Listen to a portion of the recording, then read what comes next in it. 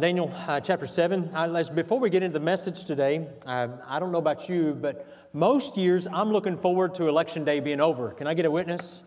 Amen. I get tired of the commercials. I get tired of rhetoric, the normal carnage from politics. But if 2020's taught us anything, it's proven that nothing is normal. And so I don't know what this week holds, but I'm just thankful that we can eventually find some sort of normal once again. And so I want to urge you, first and foremost as believers, how we can respond is first and foremost pray. It's vital and important right now that we take time to pray. We need to pray for our nation, pray for our elections, pray that God would allow the right people in place and that we would be led by His Spirit to obey His Word. Prayer, that's our greatest commandment here in this regard. Secondly, I want to encourage you to vote. Don't let your dislike for a person or even a system to keep you from doing what men and women fought and died for to preserve for us as a right. And some of those are in this room today, and today we thank you. Next week we'll have a Veterans Day service where we'll honor those tremendous men and women who have served in our country and their armed forces. But just want to encourage you to take part of that. If you don't know what to do, because you can listen to a lot of nonsense on just the news, we printed off a couple of things for you out here in the foyer, and they're both nonpartisan, but this one is voting biblical values, some things that might help you as you look at the Word of God and what are some current issues today. That's a good one to look at. And the other one is a party platform. So all it does is quote from the platform so you know where they stand in regard to the biblical values sheet that we have printed off for you. Hopefully be a little bit of advantage for you as you go to vote.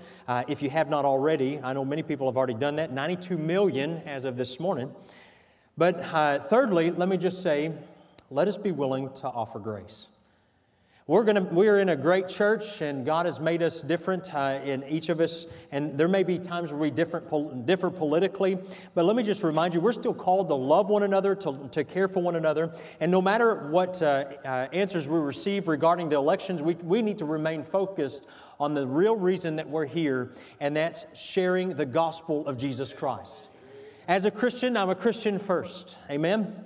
And that's my calling, is to continue to perpetuate the gospel. So I want to do that. And so let's just keep our focus on that. So let's pray that God will help us to retain a spirit of unity, of love, and compassion for one another. And this is our primary mission as believers. Finally, I just want to invite you, we updated our directory for 2020. So those are available on the table as well. And they're not pictorial directories, they're just information, so you can have current phone numbers and addresses. So as we think about politics, though, Daniel chapter 7 is going to deal with something I think is pretty incredible, how God worked it all out. And I think it's appropriate that as we look at voting this week, that we see one of the slickest politicians to ever grace the stage of the world is played out in history in the book of Daniel. In Daniel chapter 7, last 2 weeks ago, we dealt with 4 different beasts in Daniel's vision. And these different beasts we looked at just very briefly. They were also synonymous with what we saw in Nebuchadnezzar's vision in Daniel chapter 2. And so we just kind of did that a couple of weeks ago. But today we're going to look at the fourth beast a little closer. And this fourth beast is indescribable. Now the first one was a lion with some wings, and the second one was a bear, and then the third one was a leopard with 4 wings. And we see that those different beasts represent different countries and different Gentile nations that ruled through history. And even the last beast represents the Roman Empire, which has ruled in the past and will do so in the future as well. And as we look here, I want to just pick up Daniel's narrative in Daniel chapter 7. We're going to read verses 7, 8, and the beginning of 9. And then we're going to step down to verse number 19 and 20. So if you'll join me in your Bible today, Daniel chapter 7, verse 7, he says, "After this I saw in the night visions, and behold, a fourth beast, dreadful and terrible and strong exceedingly, and it had great iron teeth. It devoured and brake in pieces and stamped the residue with the feet of it. And it was diverse from all the beasts that were before it, and it had 10 horns.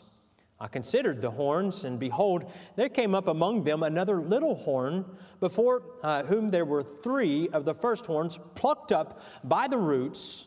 And behold, in this horn were eyes like the eyes of man, and a mouth speaking great things. And I beheld until the thrones were cast down, and the Ancient of Days did sit. Praise God. And verse number 19, let's pick up there. He says, Then I would know the truth of the fourth beast, which was diverse from all others, exceeding dreadful, whose teeth were of iron, and his nails of brass, which devoured, brake in pieces, and stamped the residue with his feet, and of the 10 horns that were in his head, and of the other which came up, and before whom 3 fell, even of that horn that had eyes, and a mouth that spake very great things, whose look was more stout than his fellows. And so let's stop here and have a word of prayer. Father, I thank you for Daniel's vision. Lord, I thank you for the interpretation you've shared with us. And I thank you, Lord, for the Word of God most of all. Lord, from Daniel, even all the way back to Genesis to Revelation, Lord, as we come before you, we recognize that you have given your divinely inspired word to us today, preserved for us in the English language, so that, Lord, we could be confident in the truths that you've laid out. And so, God, as we come to you this morning, we ask, Father, that you might help us, that you might guide us into all truth. And though there is much matter to cover here, I pray that, Lord, our hearts would be stirred by the things that we hear. Lord, not only to keep looking for your return, but also, God, that we would keep working. And so thank you for this great church, Lord, for this great opportunity and your great love. We praise you in Jesus' precious and holy name. Amen. So as we look here, we see in Daniel chapter 7, he shares these 4 beasts, as I mentioned before, and he begins to go into detail about this 4th beast. And he does, really, the interpretation that he receives, starting in verse 15, is from God, and he gives us this interpretation. And as he does so, it's important that God focuses his attention on this 4th beast. And as he does so, we see this raging beast that's demonstrated here. And these are some graphic illustrations of perhaps what it might have looked like. We're not really sure, but we do know it has some characteristics, and we'll talk about that today. But we've seen this beast has 10 horns, and these 10 horns represent the 10-nation confederacy that arise out of the revived Roman Empire. Remember, 2 weeks ago, as we were talking about this 4th beast, we recognized that it represented not only the old Holy Roman Empire, but also the coming Roman Empire that would be revived. And because we see that there were never 10 kings, there was only the one. There was only one Caesar during that time. And so we see that this is still forthcoming. Also was pictured in Nebuchadnezzar too. But I want you to see the identity of the big little horn. Now notice I named this the big little horn, not the little big horn, because I didn't want to get confused with George Custard there, although I love the story. But as we look at this, we see in the Bible that God is teaching us about one particular leader that will arise. Now, we're going to look at the sister passage, so I want to invite you to put your hand in Revelation 13, and we'll get to that here in a moment. But we want to answer this question, who is the Antichrist? Now, I threw some pictures on the screen for you to look at. It could be Donald Trump, right? No one says anything there. Oh, me, preacher, where are you going? It could be Joe Biden. If he can remember, I'm just kidding. It could be the Pope. It could be Vladimir Putin. It could be someone else. We're not sure. The reality is one of the most popular indoor sports for theologians is to try to identify the Antichrist, and we don't know who it is.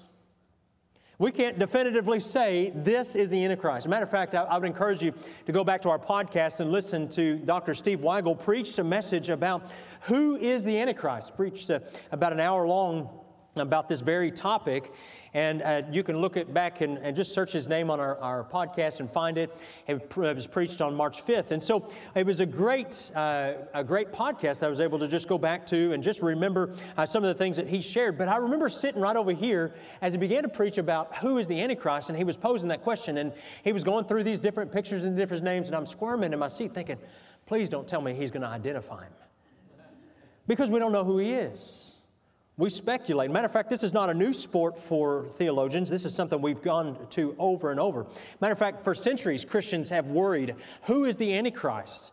And matter of fact, most time what they do is they take the number 666 as marked in Revelation 16:18, and we think the mark of the beast is 666. So what we do is we take the person's name, that most of the time we just don't like them, and so we take their name, and then we then manipulate their name. Either we use it in Hebrew or Greek or Latin and try to use that name and finagle it in the alphabet some way to come up with a total of 666. And if that doesn't work, then finally what we do is we just cheat on the spelling until we land at 666. Anybody can be the Antichrist. You know, so that's what we do. We think it's fun. We think it's, oh man, I know this is it. Sound so intelligent. And to get up here and say, I don't know who the Antichrist is, you're like, oh, well, I'm done, and you turn off. But we don't know who he is exactly, but we know who he is by his character. But this is during the Protestant Reformation. There were some other things that had gone on. There's a couple of guys here in the 12th century. St. Bernard, he called Pope Anacletus the Antichrist, which is the guy pictured on the right here in black and white. And then in the 13th century, there was Frederick II, who was a ruler of the Holy Roman Empire. He said Gregory IX was the Antichrist, which is the guy at the bottom of the picture. These weren't Protestants. These were Catholics who had fallen out of favor with the Pope at the time. But really, it's not just those. It's also others. I think about John Calvin, William Tyndale, Zwingli, Luther. All these have said the Pope were the Antichrist. The blame game doesn't quit. Matter of fact, there is a revived conspiracy that John F. Kennedy is the Antichrist.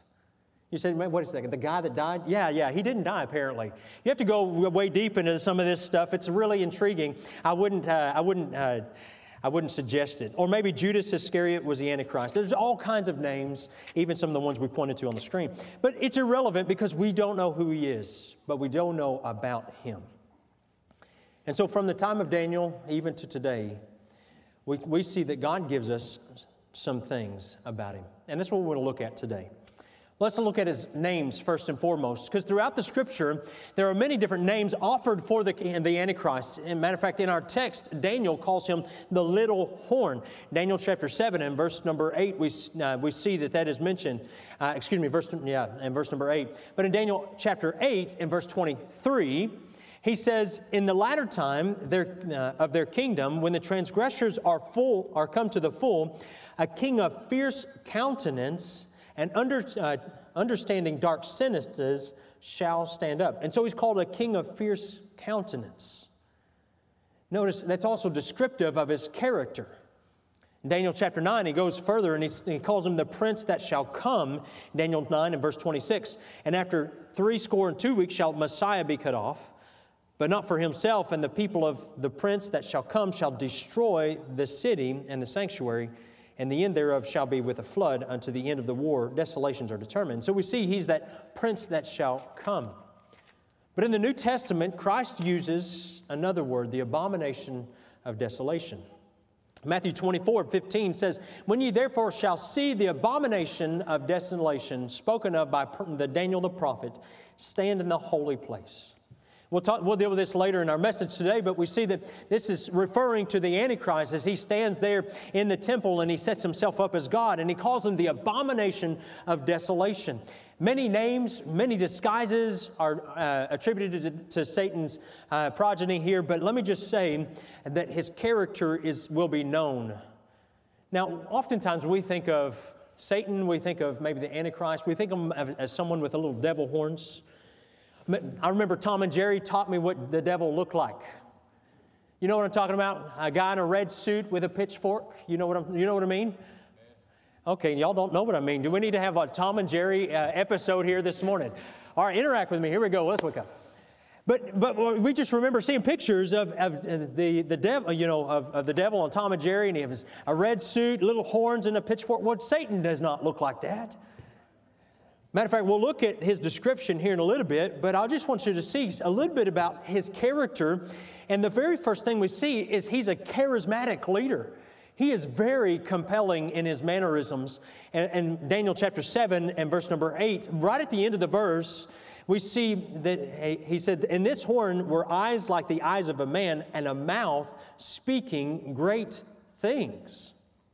And again, verse number 20. and of the 10 horns that were in his head, and of the other which came up from and before, from whom 3 fell, even of that horn that had eyes and a mouth that spake very great things, whose look was more stout than his fellows. Again, he's able to speak great things. In verse number 25, and he says, and he shall speak great words against the Most High. And then, if you want to look with me in Revelation 13, as I mentioned a while ago, this is a sister chapter to Daniel 7. In verse number 5, he says, and there was given unto him a mouth speaking great things and blasphemies, and power was given unto him to continue 42 months. So again, we see literally that the Antichrist will be a man who is a great orator. He will be a man who is able to win friends and influence people, if you will. He will be a great man. And then his greatness is also shared as he establishes a great image that everybody is required to worship.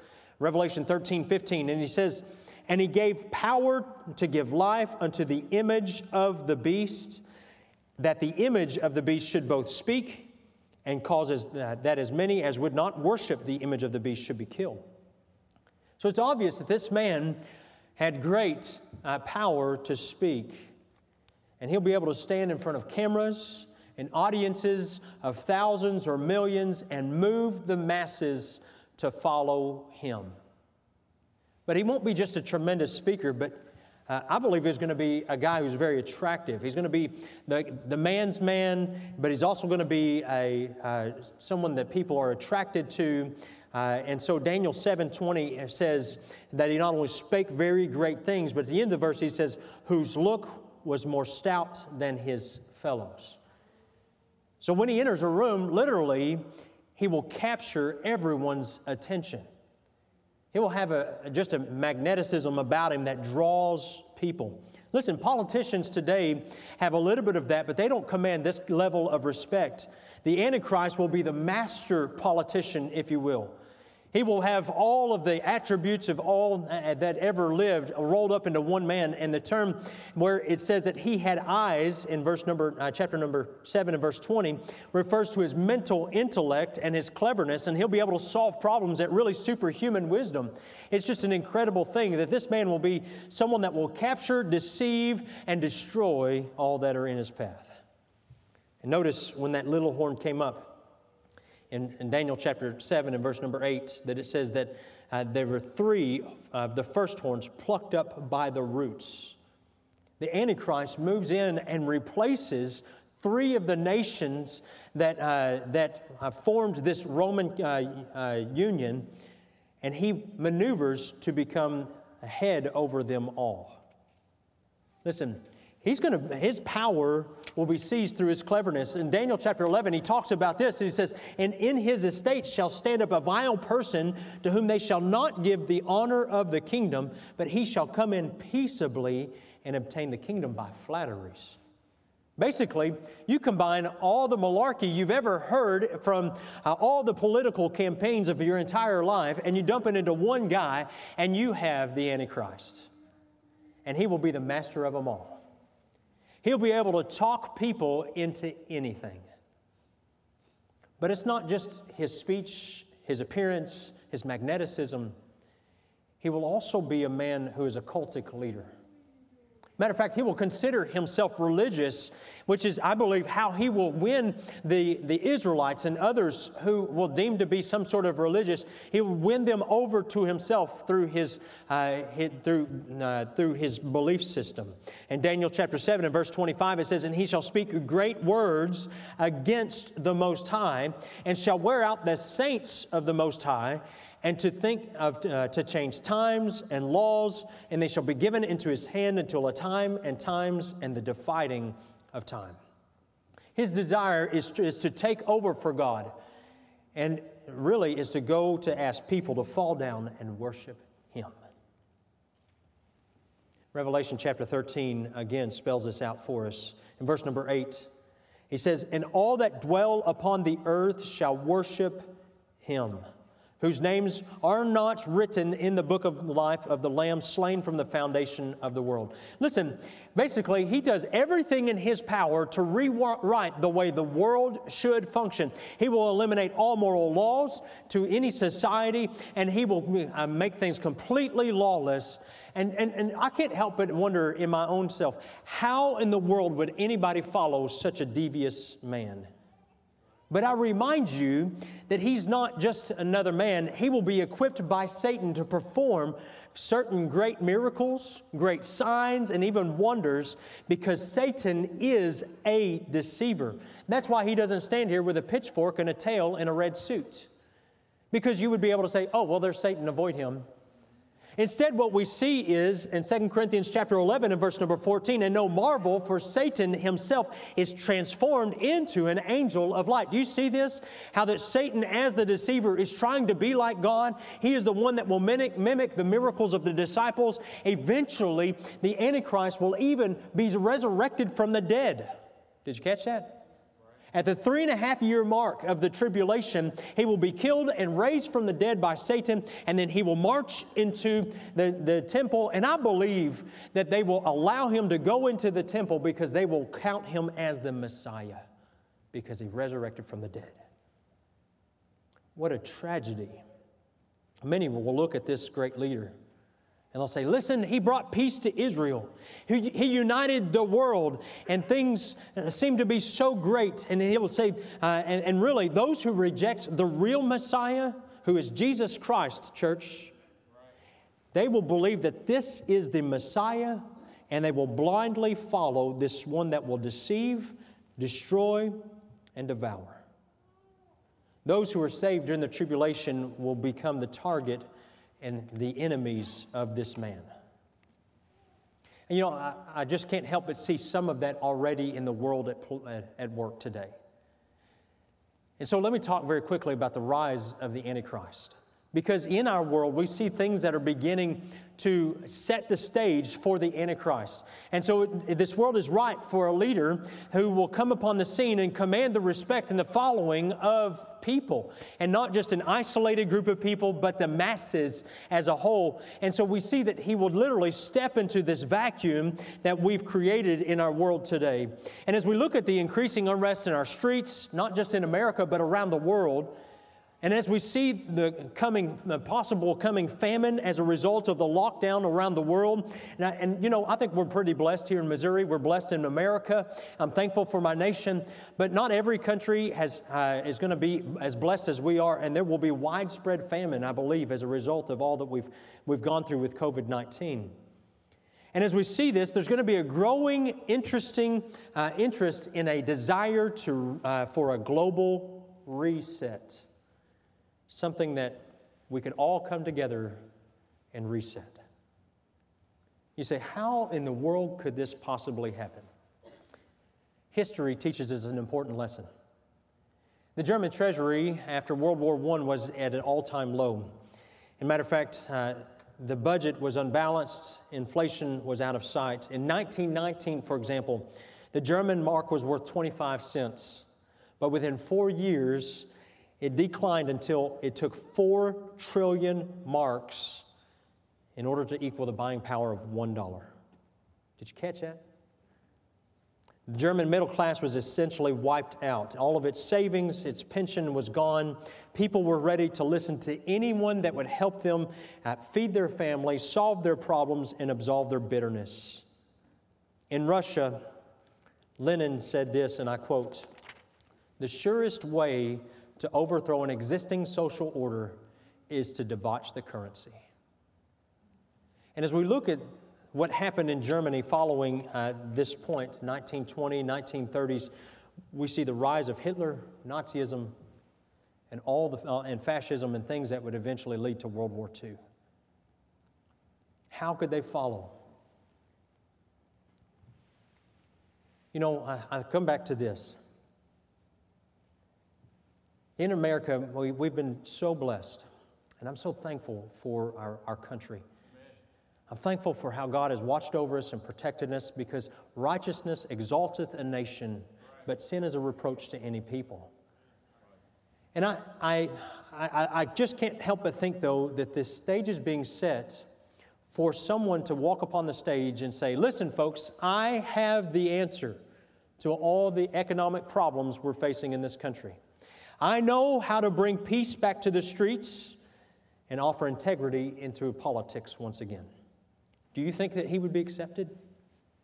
Do you think a man like this would be welcomed on today's scene? I think so. And while this person hasn't yet appeared, the stage is set.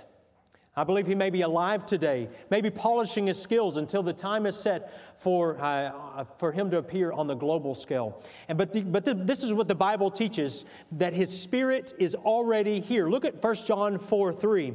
And every spirit that confesseth not that Jesus Christ is come in the flesh is not of God. And this is the spirit, that spirit of Antichrist, whereof ye have heard that it should come. And even now already is it in the world. As John, the Apostle John wrote this, he was writing in the first century. Here we are 19 centuries later, and when we still realize that spirit is in the world today. But there's another warning in 1 John 2:18. He says, little children, it is the last time, and ye have heard that the Antichrist shall come. And even now are there many Antichrists, whereby we know that it is the last time. The spirit of Antichrist is everywhere in the world. False messiahs are on every horizon. And although there are only a few references to the Antichrist in Daniel, his prophecies are the forerunners of Revelation. And Revelation helps to interpret what Daniel has written in Daniel 7. And so as we look at this, though, we see that the Antichrist is going to have a reign of terror. And Revelation 13 describes the battle strategy for him. So as we look at this, let's just remind you that the Antichrist is Satan's masterpiece. He's going to pour into him everything. That all of Satan's desire will be wrapped up in one person, and all that he ever longed for will be played out in his ministry. Remember, what he's wanted to do since the very beginning of time is Satan has desired to sit on the throne of the Most High. And so he's doing everything he can to destroy not only our world, but God's plan. And so Daniel and Revelation, though they're separated by 6 centuries, these two men are given the same prophecies. Look in Revelation 13 and verse number 1 and see the similarities that we find in Daniel 7. He says, and I stood upon the sand of the sea and saw a beast rise up out of the sea, having 7 heads and 10 horns, and upon his horns 10 crowns, and upon his heads the name of blasphemy. The sea refers to the masses of people. The Antichrist begins his ministry behind the scenes. He is finally brought into center stage, and the time when the times will be tumultuous, and there will be both political and turmoil and a lack of leadership. And so that's when the Antichrist will make his move. But we see also that he will be resurrected. I mentioned this before. Revelation 13 and verse number 3 speaks of this. It says, and I saw one of his heads as it were wounded to death, and his deadly wound was healed, and all the world wondered after the beast. Quite honestly, at this point, everyone will be required to worship this Antichrist.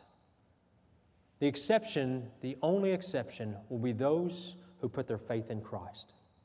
Only true believers, ones that have called out and asked Christ to save them from their sin, they will not receive the mark of the beast. They will not bow the knee. They will be like Shadrach, Meshach, and Abednego, who will stand up boldly and say, not me and not my family. We will not bow to this false god. Because all he is doing is mimicking Jesus, the real Savior. This will be an incredible feat of bravery for these believers, to stand in the midst of the tribulation and say, we won't take this mark. Because by the mark, we realize and read that without the mark, they cannot eat, they cannot do commerce. There's all kinds of things that they won't be able to do. And man, if you want into some conspiracy series, just Google Mark of the Beast today. You'll find all kinds of good stuff. I don't advise it. We really, I'll be honest, have no concept of what the horrors will be like during the time of the tribulation. It will be terrible for believers and for the world. Because once the Antichrist has brought together these three nations, once He has put together this European confederacy, He's taken control, He will overpower all that remains, and then He will bring desolation to the world. But how will He take care of Israel? How will He take care of those religious zealots? And that's where the peace treaty comes in.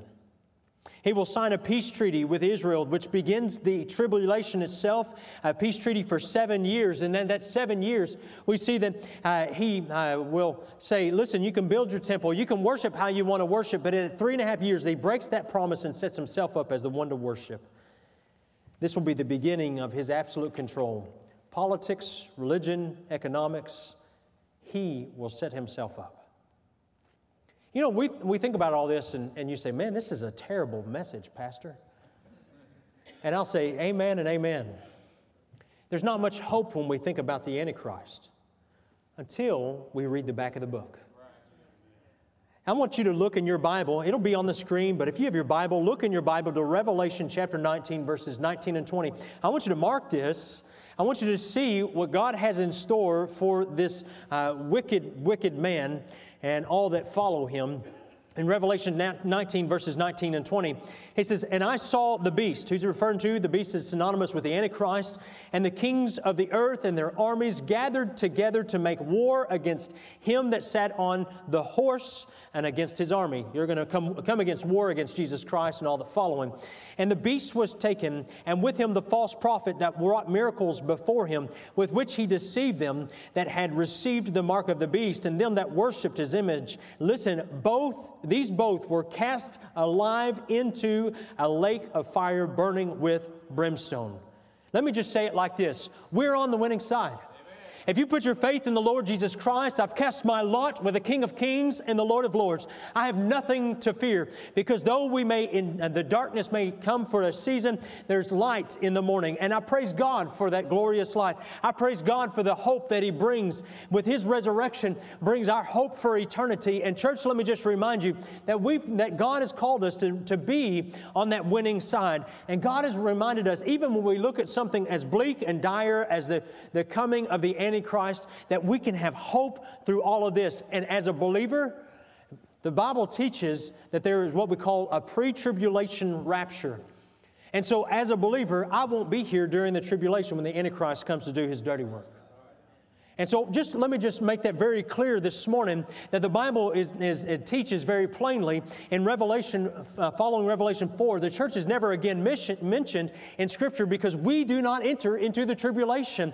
We are not part of that. We will be in heaven with our Lord and Savior. The Bible says in 1 Thessalonians 4 that we shall be caught up together to meet the Lord in the air, and so shall we ever be with the Lord. And He says, wherefore comfort one another with these words. And so there is comfort there. There is encouragement today. As a believer, I'm confident in all that God has played out. And as Daniel wrote this, the Bible says in verse number 15, it says, he was grieved in his spirit in the midst of my body. He says, listen, this was an excruciating thing I had to watch and to live through. But he said that there is hope in the midst of all of this, because the Ancient of Days will sit upon the throne.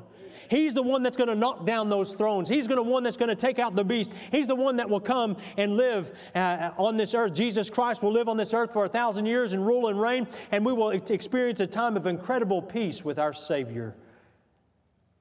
But what is our response? You know, honestly, you can say, Pastor, that's good information. Thank you. Appreciate that. Good Sunday service. Thank you. But what is our response? We may feel morose, or maybe we feel like this is doomsday coming upon us. But our response is not that of doom and gloom.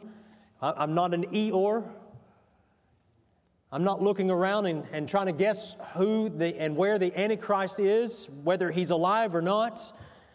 All I care about is what God told me to do in the light of the coming Savior. And the very first thing He tells us is, occupy till I come. Luke chapter 19 and verse number 13, Jesus Christ is giving a parable about 10 servants. And as He does so, He says that He delivered them 10 pounds and said unto them, occupy until I come. And throughout the story, I don't have time to exegete the entire passage for you, but I will tell you that Christ is relating to us the importance of working faithfully as His servants while we're on this earth. He's saying, listen, though Jesus Christ is coming and though His return is soon, let me just say that God has called us to occupy. Occupy does not mean that we draw back, but to push forward. Occupy doesn't mean we just sit in a pew, but instead we get up and we share the good news of the gospel. Well, let me just say, we have not just good news, but the greatest news the world needs to hear.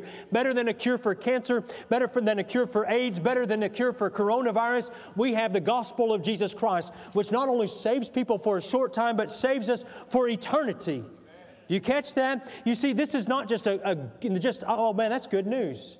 You know, my mom, she went into remission from cancer. I said, Mom, that's great news. That is, but the news of Jesus Christ is even greater. And so let me just tell you that God has called us occupy.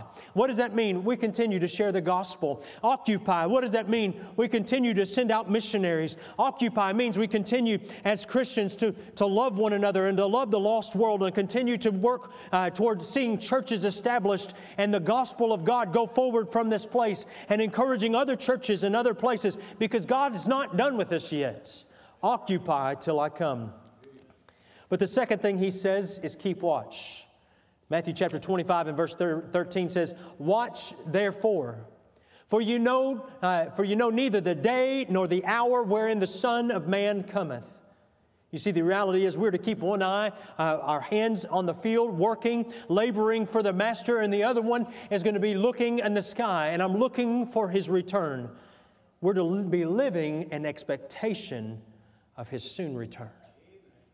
Do you expect Him to return? You ever wonder why God doesn't tell us when He's coming back? I remember as a kid, Dad would give me chores. And I know I've shared this, but I'm going to say it again because it just bears repeating. And my dad would come home every day between 5 and 5:15, and I knew I had to have my chores done before Dad got home. But I knew when to expect Him. And so what would I do? I would play until 4:50. I wouldn't get my chores done and then and try to find something else to occupy my time. Instead, what I would do is I would play. I would go play in the creek. I'd go to the neighbor's house. I'd go do whatever I could do, and I would avoid the chores as long as possible because I knew I had till 4:50. You know why God doesn't tell us? Because we would all waste time. We would be like, we're going to do whatever we want to do. Because we know that on January 2021, Christ will return. I don't know that that's when that's coming, and I'm not saying dates, okay? And if anybody sets a date or anything like that, I would just say walk away from that heretic. But in the 1970s, there was a big emphasis on the return of Christ, and many people didn't plan for retirement. They thought it was useless to work. They said, I'm not buying life insurance, and I'm not making plans for the future because Christ is coming.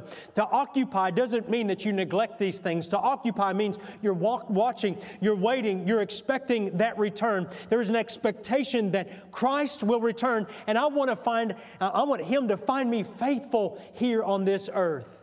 So that when I enter into the presence of the Lord, He will look at me and say, well done, thou good and faithful servant.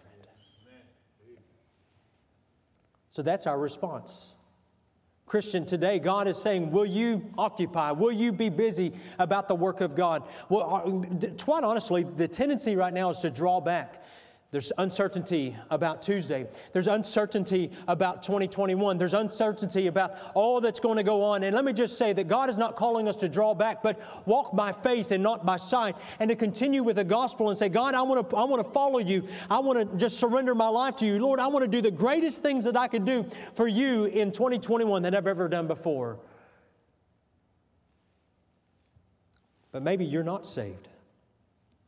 Maybe you don't have any assurance today whether when you breathe your last, whether you're going to heaven or you're going to hell. But the reality is you will spend eternity of one of two places. There's no purgatory. The Bible doesn't teach that. It was a false doctrine introduced by the Catholic Church. But the Bible does teach there's a heaven and there's a hell.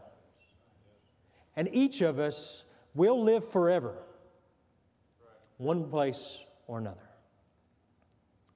And God offers you the opportunity to spend eternity in heaven. You see, He loves you. He loves you so much that the Bible said, "For God so loved the world that He gave His only begotten Son, that whosoever believeth in Him should not perish but have everlasting life." See, God loves you. And knowing that God loves us, He had a desire to remove the punishment and the penalty of sin. We can't do it on our own. The Bible says in Romans 3:23, "For all have sinned and come short of the glory of God." There's no way for me to possibly atone for my own sins. You see, because I would have to die and spend eternity in hell before I would ever have atoned enough for my own sins. It is impossible then for me to ever get to heaven in my own merit and my own abilities and my own strengths. And so therefore God says, "But God commendeth His love toward us in that while we're yet sinners, Christ died for us." In Romans 10:9, He shares with us, listen, this is a gift, and He offers it to you today. Salvation, the ability to be able to skip the tribulation, the opportunity to spend eternity in heaven with our wonderful Savior is made available to you, and that's found in Romans chapter 10 and verse number 9. He says, this gift can be yours. He says that if thou shalt confess with thy mouth the Lord Jesus, and shalt believe in thine heart that God hath raised Him from the dead, thou shalt be saved. Many people say, "Well, Pastor, I already believe in God. I'm good." Pastor, you don't understand. I've already asked for forgiveness multiple times. You see, the reality is Romans 10 says that if thou shalt confess with thy mouth the Lord Jesus, you must believe who He is. He is the eternal Son of God, not just some guy that came on the scene and became God somewhere along the way and then died for us. No, that is not at all the truth of the Scripture. The Bible says that He is eternally God. In eternity past, present, and eternity future, He is always God. You must believe at who He is. You must believe that He died on the cross to save you and me from your sin. You must believe that He rose again from the dead. And then today you must believe that if you will call upon Him, thou shalt be saved. Simple as that. And God says, I've made this available to you.